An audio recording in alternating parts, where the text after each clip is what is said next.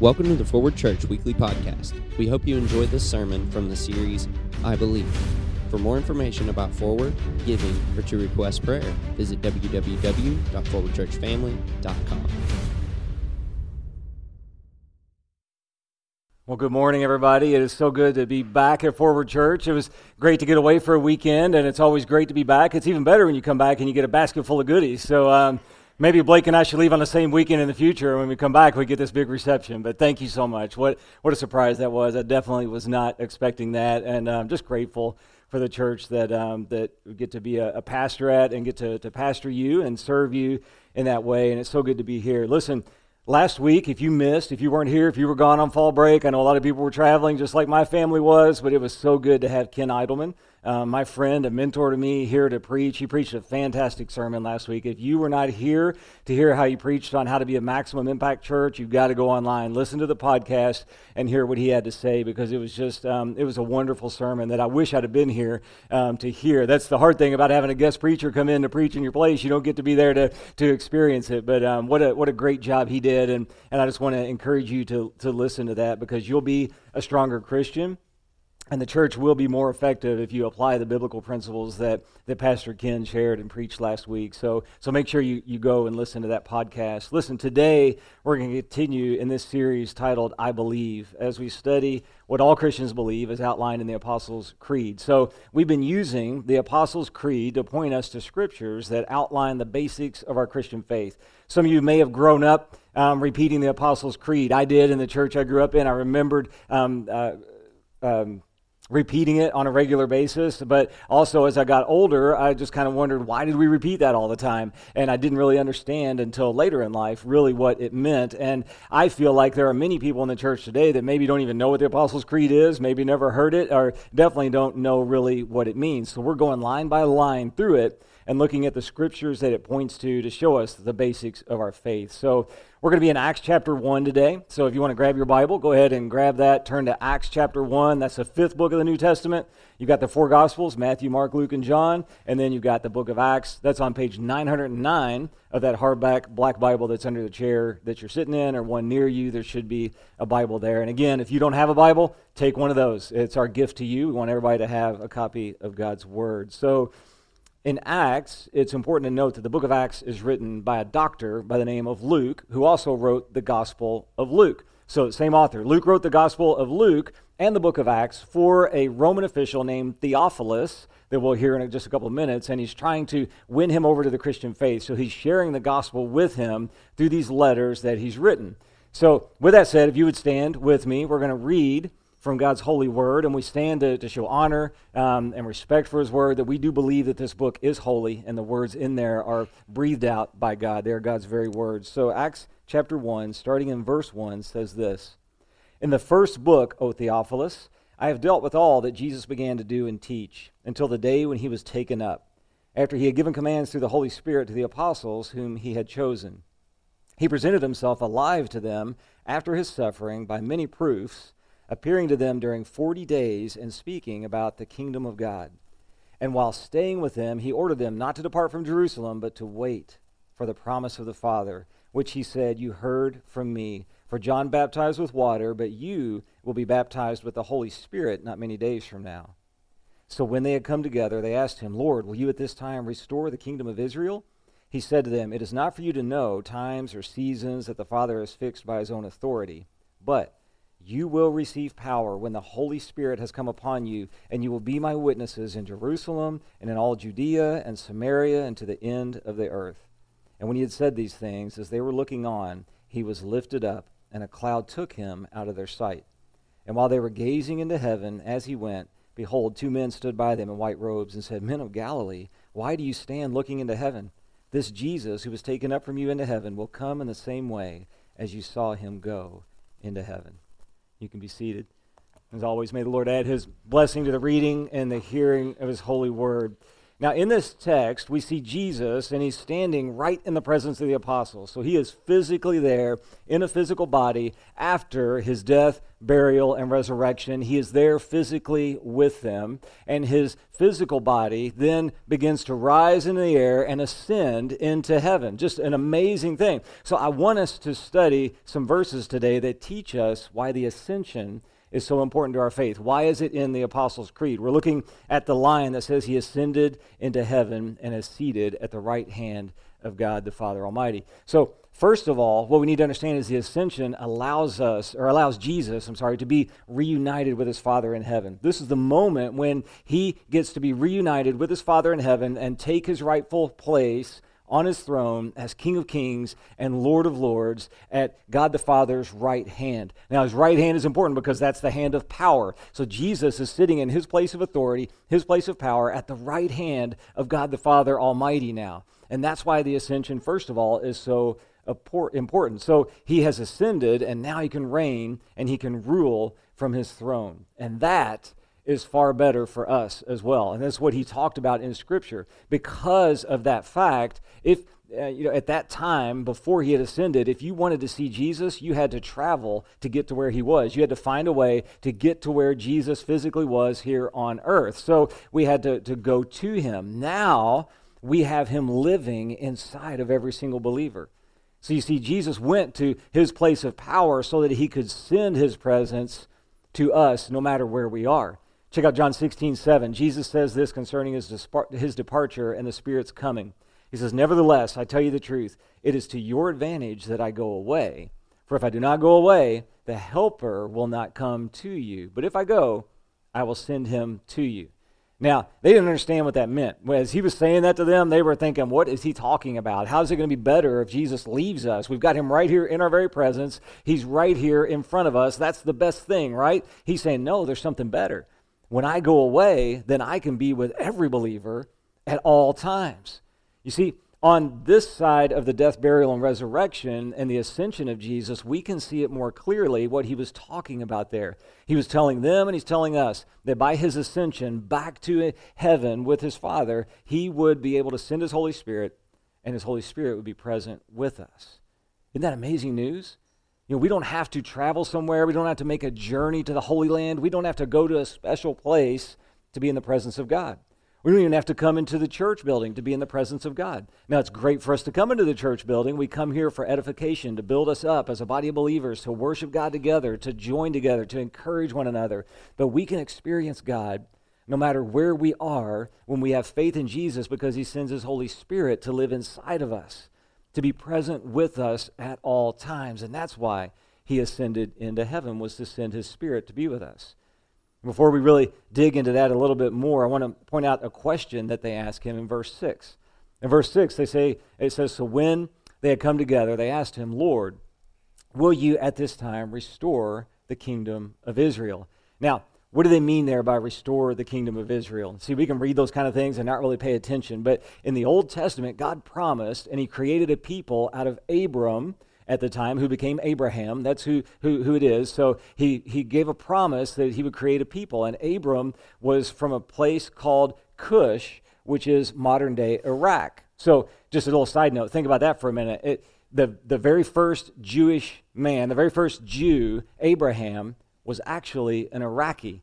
And when you begin to think about that and how our world is today and what's going on in Iraq, the very first Jew was from Iraq. So this is Abram, whom God makes this promise to create a people out of. So the line of Abraham, the nation of Israel, comes out of him, and this is God's chosen people. So out of the nation of Israel, God brings the prophets, and then he gives the covenant promises, and he establishes the law and the sacrificial system, and he gives them all of those things for this reason, that in Israel, the nation of Israel, the world would see what right relationship with God and a right relationship with other people, with their neighbors, is supposed to look like. So the law and the promises, the covenants, the sacrificial system, it was all built so that other nations might look upon the nation of Israel and see what a right relationship with God is to look like. And at times, the nation of Israel did great at modeling that. And at other times, they failed miserably. You read through the Old Testament, you just see this ebb and flow, this up and down. They're close to God, they're far from God. They're close to God, they're far from God. When they're following God closely, when they are reflecting what they are to look like in a relationship with God and with others, then the nation of Israel was blessed, and they saw great victories. And then there were times when the nation of Israel stopped following God closely, and the blessing was lifted from them, and they saw great defeat. And now, God's people were under great oppression from the Romans, so that question that they ask him at that time, it begins to make sense to us, right? They're asking Jesus, they're saying, okay, your kingdom's coming, and they're beginning to understand things. They're saying, is it over now? Are you bringing the kingdom back to Israel? Are you restoring us? Are you making all things new? Is it time for that? Is that what you're going to do? And isn't that questions that we ask as well?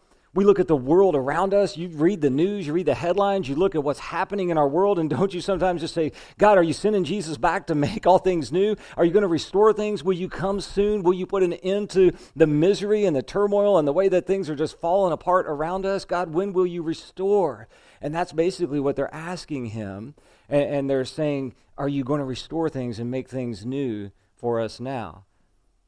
And don't we also sometimes live kind of like the Israelites, that sometimes we're close to God and we're following God and we're looking like what the church is supposed to look like, and then other times we find ourselves struggling and straying from his ways and kind of like the nation of Israel, up and down. We have this internal struggle between the flesh and the spirit, and we do good for a while, and then all of a sudden this old temptation comes up and starts rearing its ugly head again, and we struggle, and we wonder, God, when will you just restore things? When will you just put an end to all this suffering? And the answer of Jesus to them is pretty compelling. What he first does is gives them kind of a mild rebuke, and in verse 7 it says he said this to them, it's not for you to know the times or the seasons that the Father has fixed by his own authority. He's saying it's not for you to know when God's going to restore all things. It's not for you to worry about and stress over and then get focused on, God, when are you going to do this? When are you going to restore things? Jesus said the Father has a plan, and you don't need to know the plan. You don't need to worry about that. What you do need to know is what he talks about in the very next verse, verse 8. So he says you don't need to worry about the when is he going to come back and when is he going to restore things. Look at verse 8. He says, but you will receive power when the Holy Spirit has come upon you, and you will be my witnesses in Jerusalem and in all of Judea and Samaria and to the ends of the earth. Now, verse 8 is really the lens through which we read all of the book of Acts, because God is going to send his Holy Spirit in power, and we will receive power when we have his Holy Spirit living in us to then become effective witnesses. So what he's telling them is he's saying, listen, you've got this constant ebb and flow. You've got this constant frustration of I'm doing well, then all of a sudden I'm struggling. He's saying you have power to overcome that when the power of the Holy Spirit comes on you through faith in Jesus, and then you will be empowered to become witnesses to everyone who sees you living your life. So he's saying, I'm sending power for you. The Holy Spirit's going to empower you and going to help you look like a Christian is supposed to look. Now, it's a general rule when you read your Bible that if something is repeated, then it is to be emphasized. It's very important. So the promise of the Holy Spirit, he had already mentioned it just a couple verses earlier in verse 4, and now he mentions it in verse 8. So if we look at verse 4, here's what he said. And while staying with them, he, meaning Jesus, while staying with them, Jesus ordered them not to depart from Jerusalem, but to wait for the promise of the Father, which he said, you heard from me. For John baptized with water, but you will be baptized with the Holy Spirit not many days from now. So, what we have is Jesus ascending to his throne, and he's leaving this world in his limited physical location, right? He was limited in where he could be in his physical body, and he ascends to his throne in that physical body, and then he sends his Holy Spirit to the church, to all believers, to empower us to be effective witnesses for him. So how do we begin to look like Christ? How do we begin to overcome temptation? We allow his Holy Spirit to change us from the inside out. We allow his Holy Spirit to empower us. And we'll talk a lot more about that in the coming weeks when we talk about the Holy Spirit. But that is what he's telling us, is that it's far better for him to ascend, and that way his Spirit can be with us and available. So the very presence of God is living inside of every believer. If you're sitting in this room and you've accepted Jesus Christ as your Lord and Savior, you placed your faith in Jesus, you have the Holy Spirit of God inside of you. And I know when I was early on as a Christian, I used to think, man, it would be so nice to be one of the disciples because I could have stood with Jesus, I could have walked with Jesus, I could have asked him questions. And Jesus is saying, no, it's so much better for you now. We have it way better than the disciples and the apostles did because we have the Holy Spirit living inside of us. You have the King of Kings, the Lord of Lords, your Savior, your Rescuer, your Redeemer, the Son of God, available 24/7 inside of you. And that should just change our world radically. So we see that Jesus, ascending to the right hand of his Father, establishes him as King of Kings and Lord of Lords. He's in his place of power, his place of authority. He's given us the Holy Spirit to live inside of us, to strengthen us and help us look like Christ. And it makes God available to us at any time, anywhere. The next thing we see about his ascension is that it gives us a glimpse into our future. Because don't we know that we're not yet where we'll one day be? 2 weeks ago, I talked about how our bodies are not made to last forever, but we will have new glorified bodies in heaven, right? Jesus ascended bodily, and one day we will ascend in glorified bodies to be with God in heaven. Praise the Lord, it's not these bodies, right? There'll be no more achy knees. There's no more cuts and bruises. There's no more sickness. No more hurt and pain. So we'll have these glorified bodies that are imperishable because we know that these bodies are perishable. And the Bible tells us in 1 Corinthians 15 that the dead in Christ shall rise, that those who are here when he returns will be transformed in the twinkling of an eye. And we don't know exactly what that looks like, but we know it'll be this imperishable body that will not perish. And it's incredible news for us. And 1 Corinthians 15 ends with this verse, because we'll have these imperishable bodies, because we have this promise of everlasting life in a body that no longer perishes, he says, therefore, my beloved brothers, be steadfast, immovable, always abounding in the work of the Lord, knowing that in the Lord your labor is not in vain. So because of the promise of this ascension of Jesus, that it promises us that we too will ascend like him, he says you remain steadfast. You remain steadfast in your faith because there's this promise of everlasting life for you, of imperishable bodies for us. So how do we do that? Well, it's only by the power of the Holy Spirit. Like I said, we're going to learn more about that in the coming weeks, but it's by the power of the Holy Spirit. And because of something I want every one of us to understand today, because Jesus is praying for you. You walked in here today, did you know that Jesus is praying for you? Did you know that with the ascension, he is now seated at God's right hand and he is interceding on every believer's behalf? King of Kings, Lord of Lords, sits at the right hand of God and he speaks into God's ear on your behalf. Romans 8:34 is an amazing verse that we all should memorize. It says this, who is to condemn? Christ Jesus is the one who died. More than that, who was raised, who is at the right hand of God, who indeed is interceding for us.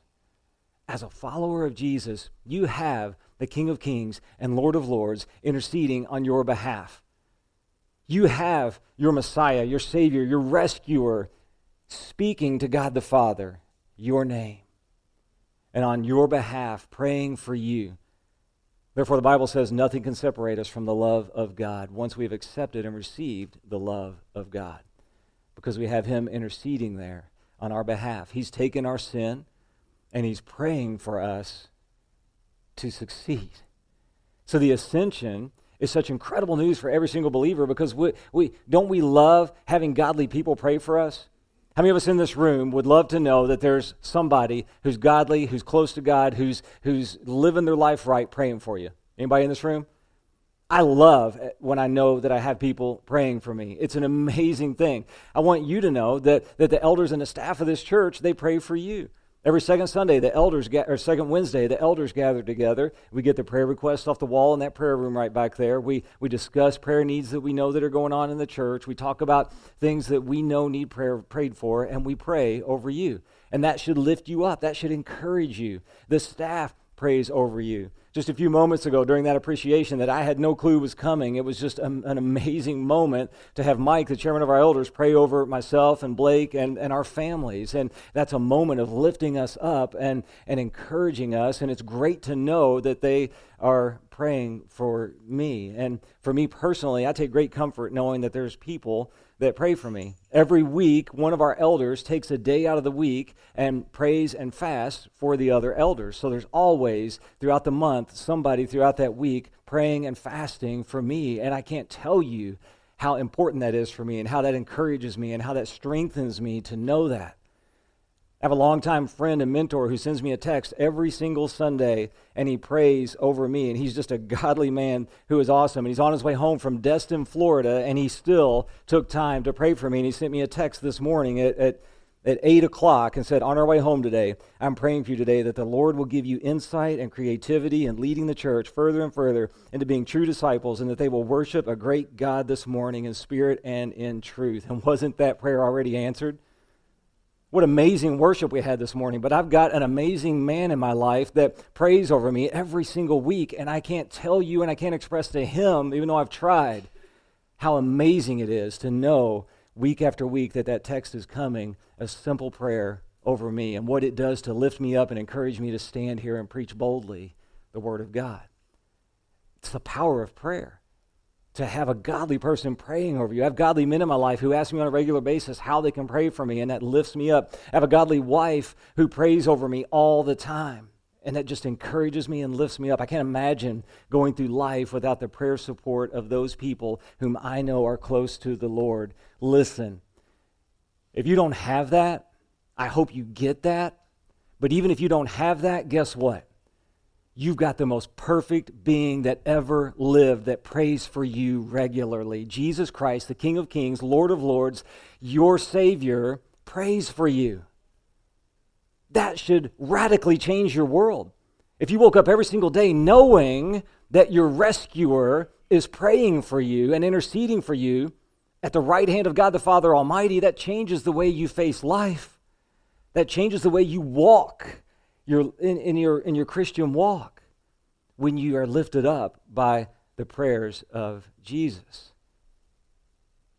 You see, I can go to those people that lift me up in prayer anytime, and I know they're going to pray for me. And it's life-changing for me, too, to know that Jesus Christ prays for me and lifts me up. The precious Son of God, King of Kings. It doesn't get any better than that. But then you might ask, well, what does he pray for? Well, it doesn't exactly say, but the Bible does tell us some ways that Jesus does pray for us.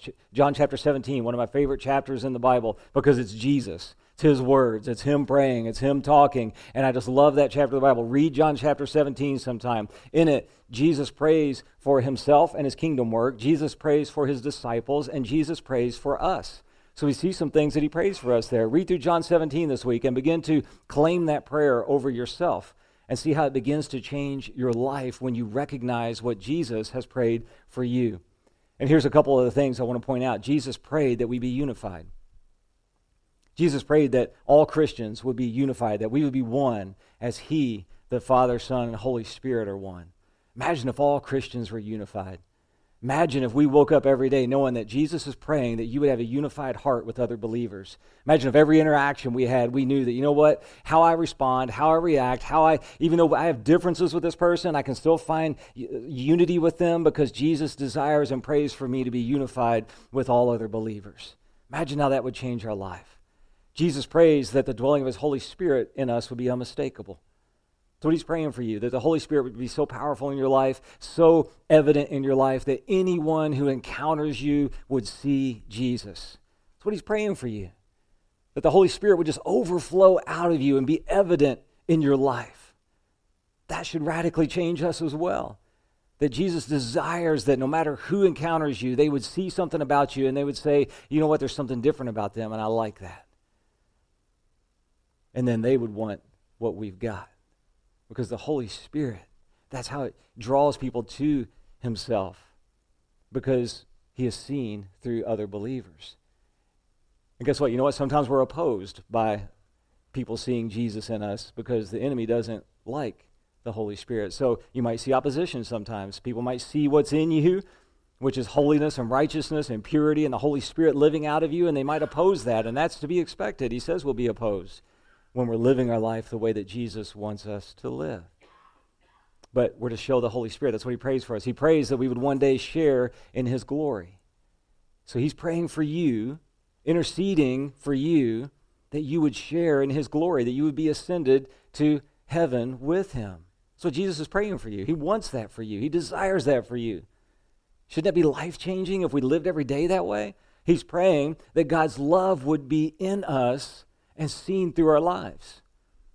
Those are some simple things that Jesus is praying for you. And imagine if every single one of us woke up every single day understanding those things that Jesus prays over us, and we began to live out that way. Because how many of us in here think that the prayers of Jesus get answered? I do. If God's going to answer anybody's prayers, it's the prayers of Jesus Christ, right? And he's praying that over you. He's praying that for you. That alone should give us comfort and strength to face anything this world can throw at us. Because we have the overcomer, the King of Kings, Lord of Lords, praying on our behalf. And then we're able to live as effective witnesses, reflecting the picture of the gospel to everyone that sees our lives, because we're living by the power of the Holy Spirit. We're living by the prayers of Jesus Christ over us to reflect the gospel. So I'd ask you to, if you would, just please stand with me again. We're going to repeat what we've learned so far through the Apostles' Creed, and we're each week learning a different line of it, and as we read it, as we repeat it, hopefully it's becoming, it's coming to life for us. Hopefully we're understanding it more. Hopefully we're coming to this understanding of what it means in our life as we repeat it. So it's going to be on the screens for us. If you would just follow along with me, we're going to repeat up to what we've studied so far. I believe in God, the Father Almighty, creator of heaven and earth. I believe in Jesus Christ, God's only Son, our Lord, who was conceived by the Holy Spirit, born of the Virgin Mary, suffered under Pontius Pilate, was crucified, dead, and buried. He descended into hell. On the third day he rose again. He ascended into heaven, and he is seated at the right hand of God the Father Almighty.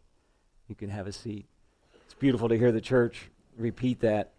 And the reality is, Jesus is King of Kings. He's Lord of Lords. He is seated at God's right hand. He is there taking over his rightful place, and he is in control. And he sends his Holy Spirit to every single Christian, and he is praying over you that you be unified with other believers. He's praying over you that you would live in a way that shows Jesus to all others who see you. He's praying over you that you will one day share in his glory, and he's praying that God's love would show through you in the way that you live your life and the way you encounter everyone. Imagine if you embraced that prayer from Jesus every single day. Imagine if you woke up in the morning and you realized Jesus is praying for me. He's praying these things over me, and this is how I'm going to live my life. Listen, you can do that, and you will do that. When you receive Jesus as Lord and Savior, and when you begin to, by the power of the Holy Spirit, live your life in a way that reflects his glory. This line of the Apostles' Creed, it reminds us that King Jesus is seated at the right hand of his Father. And I just want us to picture that. Now, certainly Jesus is not always just sitting right at God's right hand. We see other things in the Bible that talks about he's doing other stuff. He's preparing a room for us. We see where he stands at God's right hand in the Bible. But just picture him that he is at God's right hand, and he is whispering in God's ear your name. I want you to just imagine that in your mind right now. It's just a beautiful thing to personalize it and think that the King of Kings and Lord of Lords is whispering your name into God's ear, and he's saying, I died for that person. They've received salvation through faith in me. And I'm praying for them that they be unified, that they be filled with your Holy Spirit, that they look like the gospel when they live their life, that love would be flowing out of them. And I'm praying for them that they come and share in my glory. That's what he's doing for you. And maybe you needed to receive that today. Maybe you've never realized that that's what Jesus does for you, and that's what the ascension means for you. Maybe today's the day that you need to come to the altar and you just need to accept salvation that God offers through his Son, through Jesus. Maybe you need to come and you need to worship him for being the one who intercedes on your behalf. Maybe you never realized that he's there and that he's prayed those prayers for you. I want us to look at one more passage in Acts chapter 1. It's verses 10 through 11 at the end of what we read. And it says, and while they were gazing into heaven as he went, behold, 2 men stood by them in white robes and said, Men of Galilee, why do you stand looking into heaven? This Jesus who was taken up from you into heaven will come in the same way as you saw him go into heaven. The angels, what they said was, why are you standing there staring into heaven? Get busy doing what he told you to do. You see, I think often the church and many Christians are guilty of just kind of staring into the heavens, waiting for Jesus to return. And we're saying, God, when will you restore all things? And he's saying, it's not for you to know when, the hour or the time, but until then, get busy. Get out there and you live your life filled with the Holy Spirit, taking the gospel to the ends of the earth. And he says, you do that by the power of my Holy Spirit that is inside of you. So may we stop just staring into the heavens, and may we get active in doing what he's called us to do. You can start that today by saying, I commit today to following Jesus with all of my heart. I want to invite you to do that. You can do that as we worship God. Let's pray. Father, your word is true, and your word speaks to our hearts. And God, as we look at your word, we can see how Jesus ascended bodily, and he's at your right hand. And we can receive the truth that he is King of Kings and he's Lord of Lords, and he's there on our behalf. Father, some of us in this room today, maybe we've never received that. Maybe we've never placed our faith in Jesus and realized that all of our sins can be forgiven because of what Christ has done for us.